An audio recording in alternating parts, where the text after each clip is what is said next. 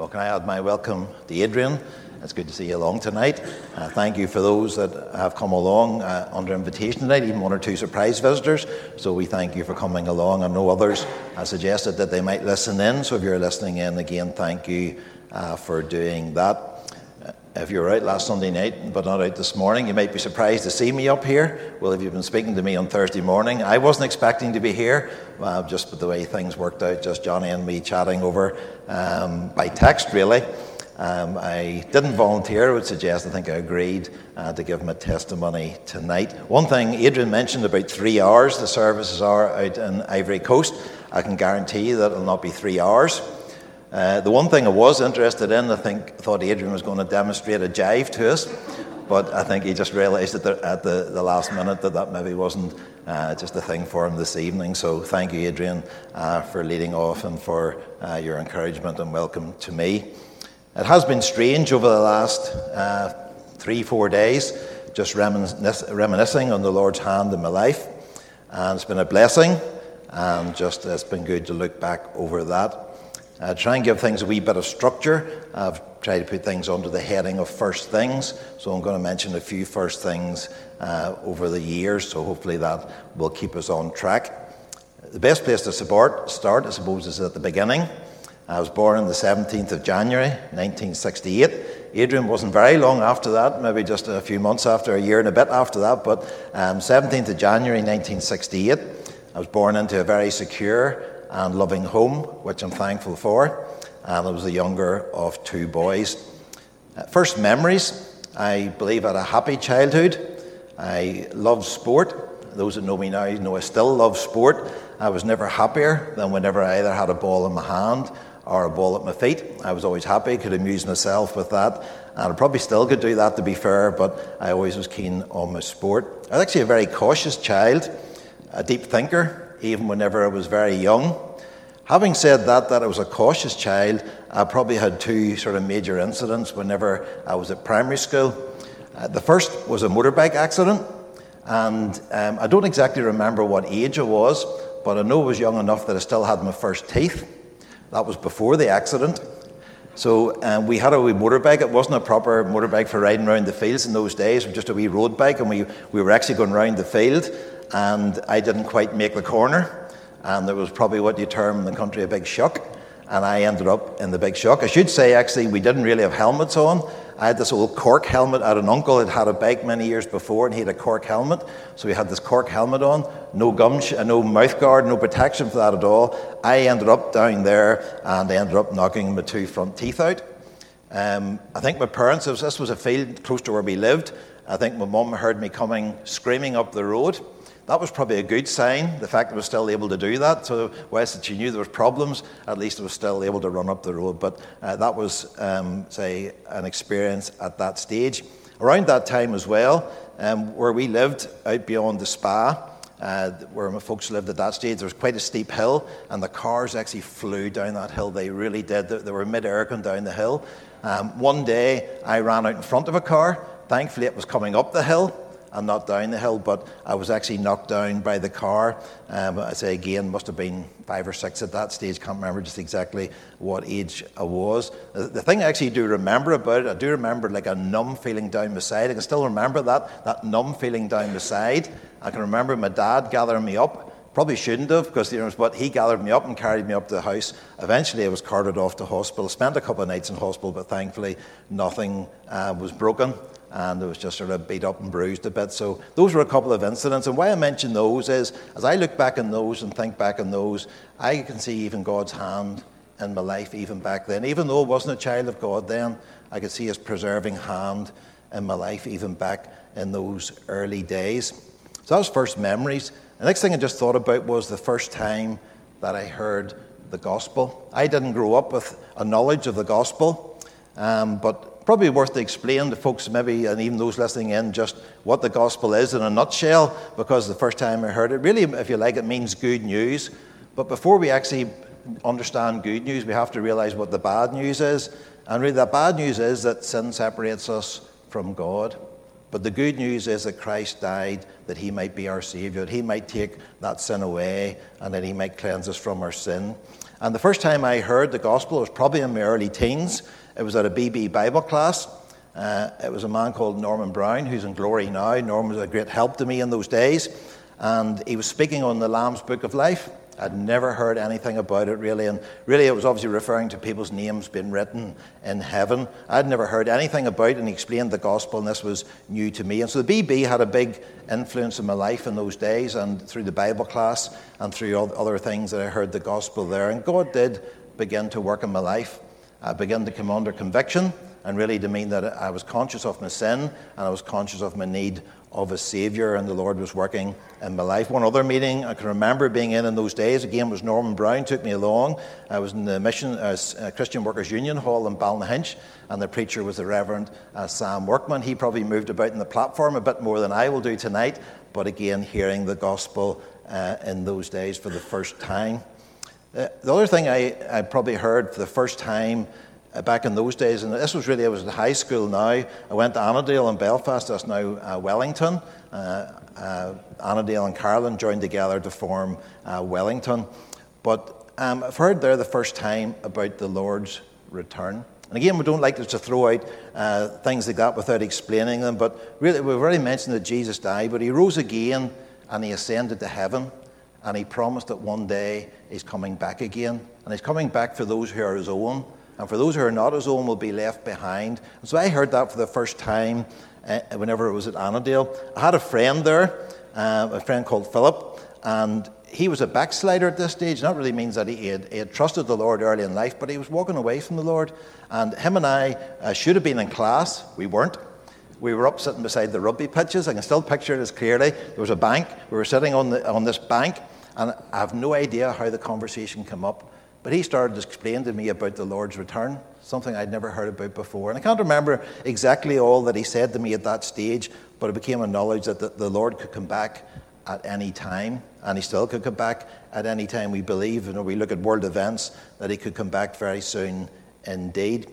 And, that thought never left me after that. This will make you smile, but this is, again, how the Lord can work in our lives. I remember actually, I would have waken up in the middle of the night and actually wondering, had the Lord come back again? And if he had come back again, how would I know? Because I was in that room and I'd have been left behind. And I knew that actually there were folks that were on the school bus to go to Belfast that were saved. And I remember waking up one morning and wondering whether the Lord had come back again. And so really what I thought was, well, whenever I had to get one bus into Ballynahinch and then another bus to Belfast. And whenever I got so far and these Christians got on the bus, I knew the Lord hadn't come back again. That might seem strange, but that is absolutely true. And that was on more than one occasion, because the Lord was challenging me and I was fearful that he would come back again and that I could be left behind. The next thing I just want to mention was some tragedy. First tragedy that I really experienced in my life. I was about 15 years of age, and a very close friend took his own life. And that was a shock to us, and I was probably a year older. I was 15, he was about 14. And this young man actually took his own life. And the thing that really remembered more about that was just the devastation in that home that brought him taking his own life. And really why I mention that is that clearly that's an increasing problem in society today. And just, there may be somebody listening in or somebody here, and if you ever find yourself in that situation, please speak to somebody, reach out, look for help and support, because people are around you there to help you in that situation. But that had an impact on my life as a young man. And a further tragedy again come across our paths a year or so later. Another friend, a member of a different friendship group, some will know here probably Trevor McNeice. He was killed in a car accident. And Trevor wasn't living as he should have been, but he had trusted Christ as his Saviour early in life. And that brought a great peace to that home. I remember that sort of struck me at that stage, the difference in that home, the peace that there was in that home in the midst of tragedy, knowing that Trevor, even though the tragic circumstances of a young life snatched away, the actual difference that made to that home. But the thing again that spoke to me was I knew I could very easily have been the one in that car. That particular night, or many other nights, I would have been the one in the car with the driver. Trevor wasn't driving, clearly at that age, but I could easily have been in the car and not Trevor. And again, that continued to speak to me. So these are some of the things that the Lord used, I believed, and allowed to come into my circumstances to bring me to the point where I saw my need of a Saviour. All these events led up to really the summer of 1985. I was 17 years of age at that stage. I mentioned that BB had a big influence in my life.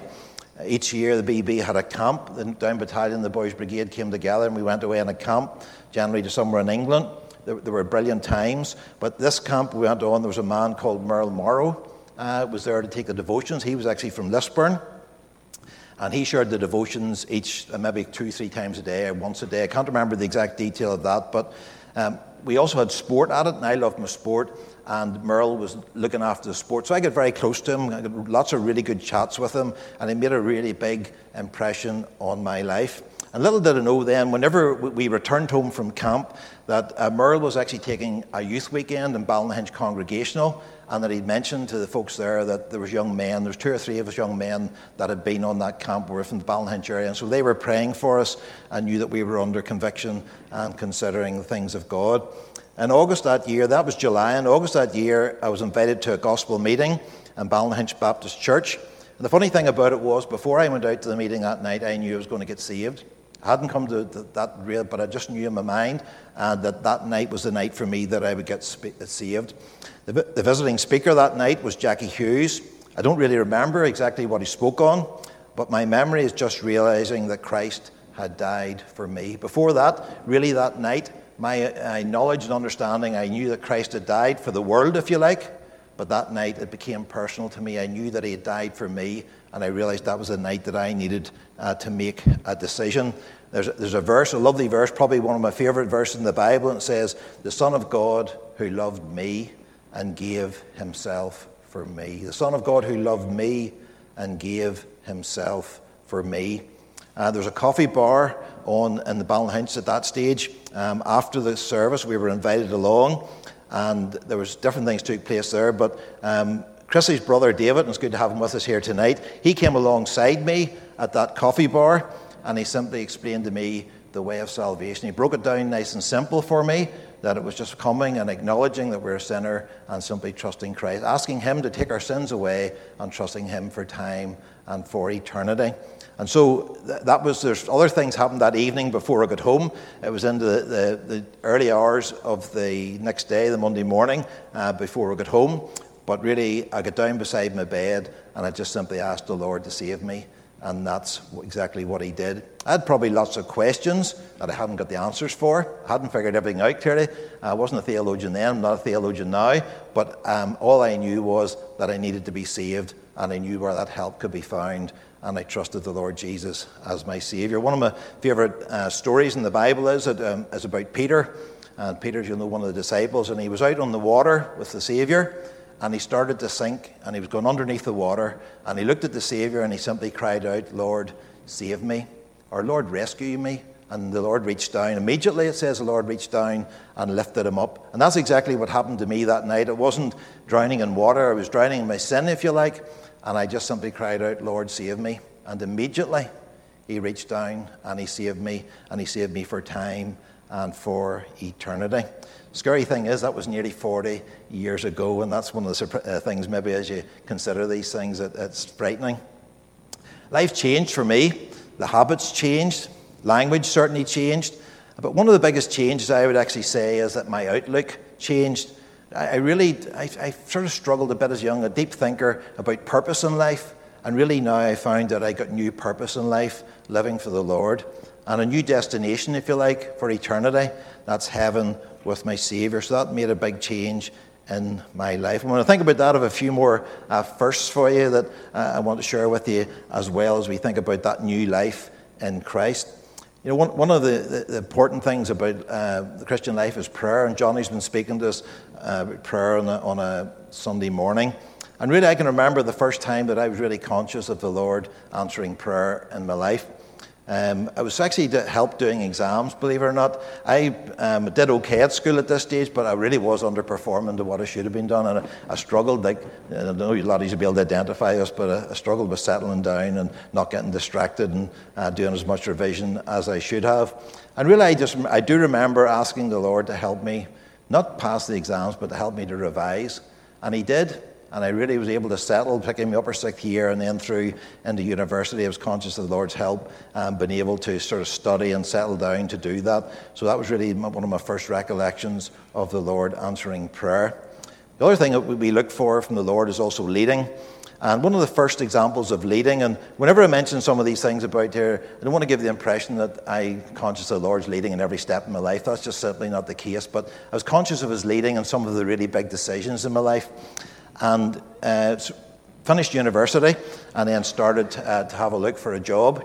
The obvious place, I did aerospace engineering at Queen's, so the obvious place to go was to go to Shorts, and that's where I did end up. But I remember I'd been to Shorts, I'd done my interviews in Shorts, and then I'd gone over to British Aerospace. They have a number of sites over in England, and it was very impressive what they were offering and the development you had, and it all seemed so impressive. And I remember coming home on the flight from Manchester and really saying to the Lord, like, what it is that you want me to actually to do here. And I got home that night, and there was an envelope sitting in the house. I had come that day and opened it up, and it was my job offer from Shorts. And so I took that as the Lord's leading, and that's where I went. Now, we just shouldn't always follow circumstances. That can be dangerous at times, but in the context of how this happened, I was conscious that it was the Lord's leading for my life. That was nearly 35 years ago.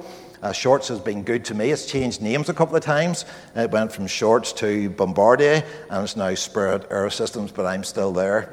And it's been good to me, as I said. It hasn't been perfect, and sometimes things change, and maybe the old folks like me don't think for the better. But the thing that really has been, I take most from Shorts, is the people. The people that I've worked with there over the years have been so good, and it's been such an experience for me, and I'm thankful for the time that I've spent there in Shorts. So another first, the first time that I really felt a challenge from God's Word. I realised actually very soon that I needed to be baptised, and really a baptism, we believe in it, baptism by immersion, and really it's just an outward sign of an inward experience. And so it represents us just dying to the old self and coming up out of the water in newness of life to live for the Lord. And I was at a baptismal service, and the preacher was speaking. I just shared from Matthew chapter 3, and really in that there, Jesus came to be baptised by John, but John refused him, said, "Look, I can't baptize you." But the Lord Jesus, this is what the Lord Jesus said to him. Jesus said, "Suffer it to be so now," or if you want to put it, "Let it be so now." And the Lord just spoke to me and said, "Look, Brian, it's time for you to be baptized." And so I followed the Lord through the waters of baptism at that stage in Ballynahinch Baptist. So then next thing I was thinking about just was the first opportunities I got to serve.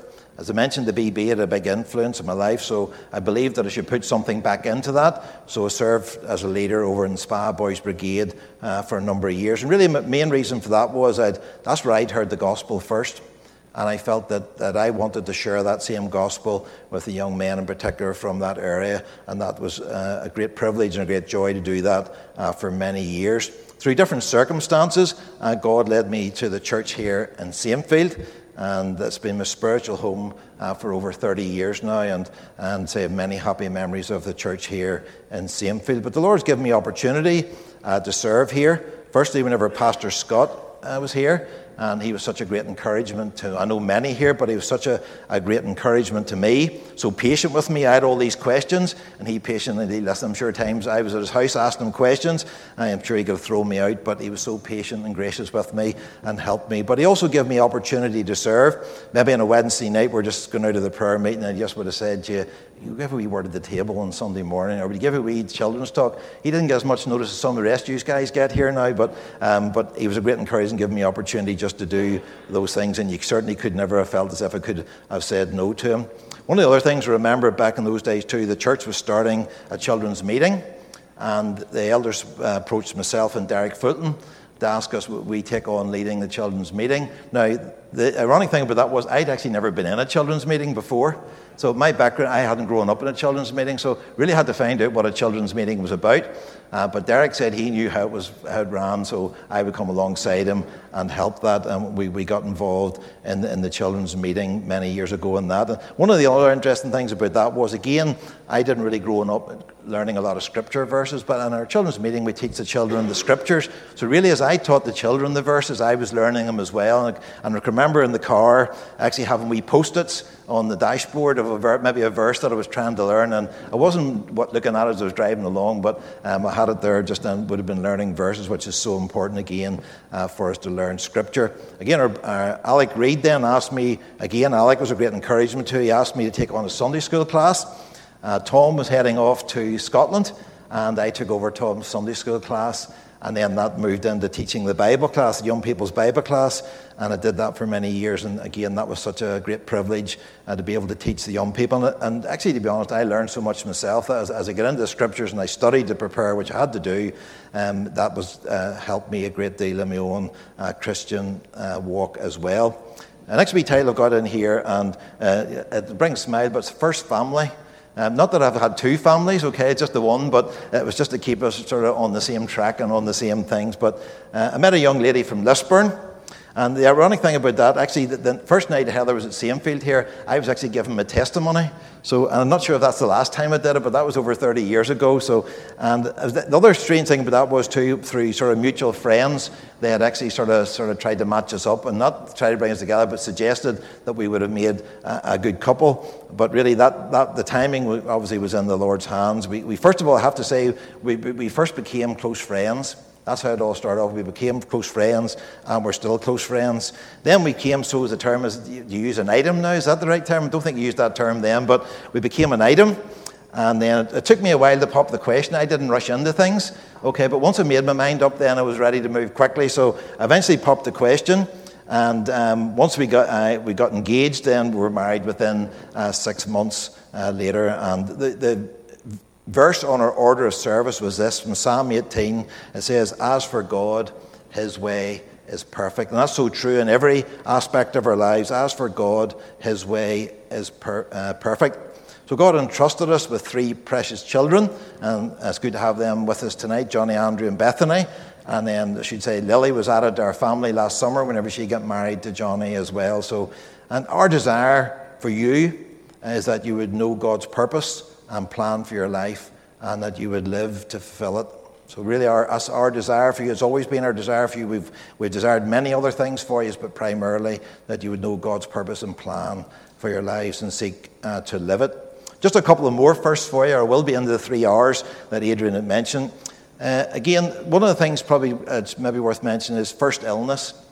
In my late teens and early 20s, I'd sort of battled with probably what was termed now irritable bowel. And just again, it was a bit of a nuisance for me in the first place. But that came to a head in my mid-20s. I became quite unwell, lost quite a wee bit of weight, which I could probably do with using now. But at that time, I didn't need to lose it. And I was eventually diagnosed with Crohn's disease. That was about a year before we got married. So Heather still married me after finding that out, which was good.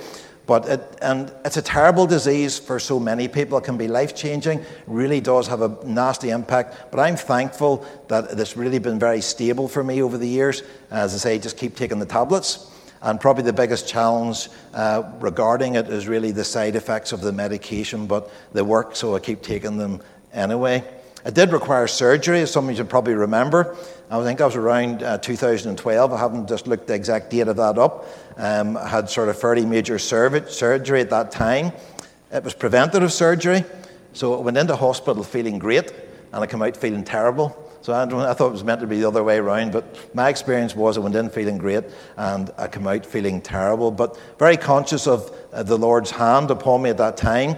One of the things about it was that it was quite an emotional time in the sense that my family was young at that stage. I can remember leaving them at home at that day. My parents come over to take them away. It was quite emotional as you head off knowing you're going to go through surgery, and then Heather heading off that evening and knowing that surgery was ahead of you. But the thing that really sticks in my mind about that is the peace I had the morning of my surgery. It was really just conscious of the Lord's presence, and that it was in his hands, and that was very conscious of the prayers and love of God's people at that time. So that again was the first experience of that.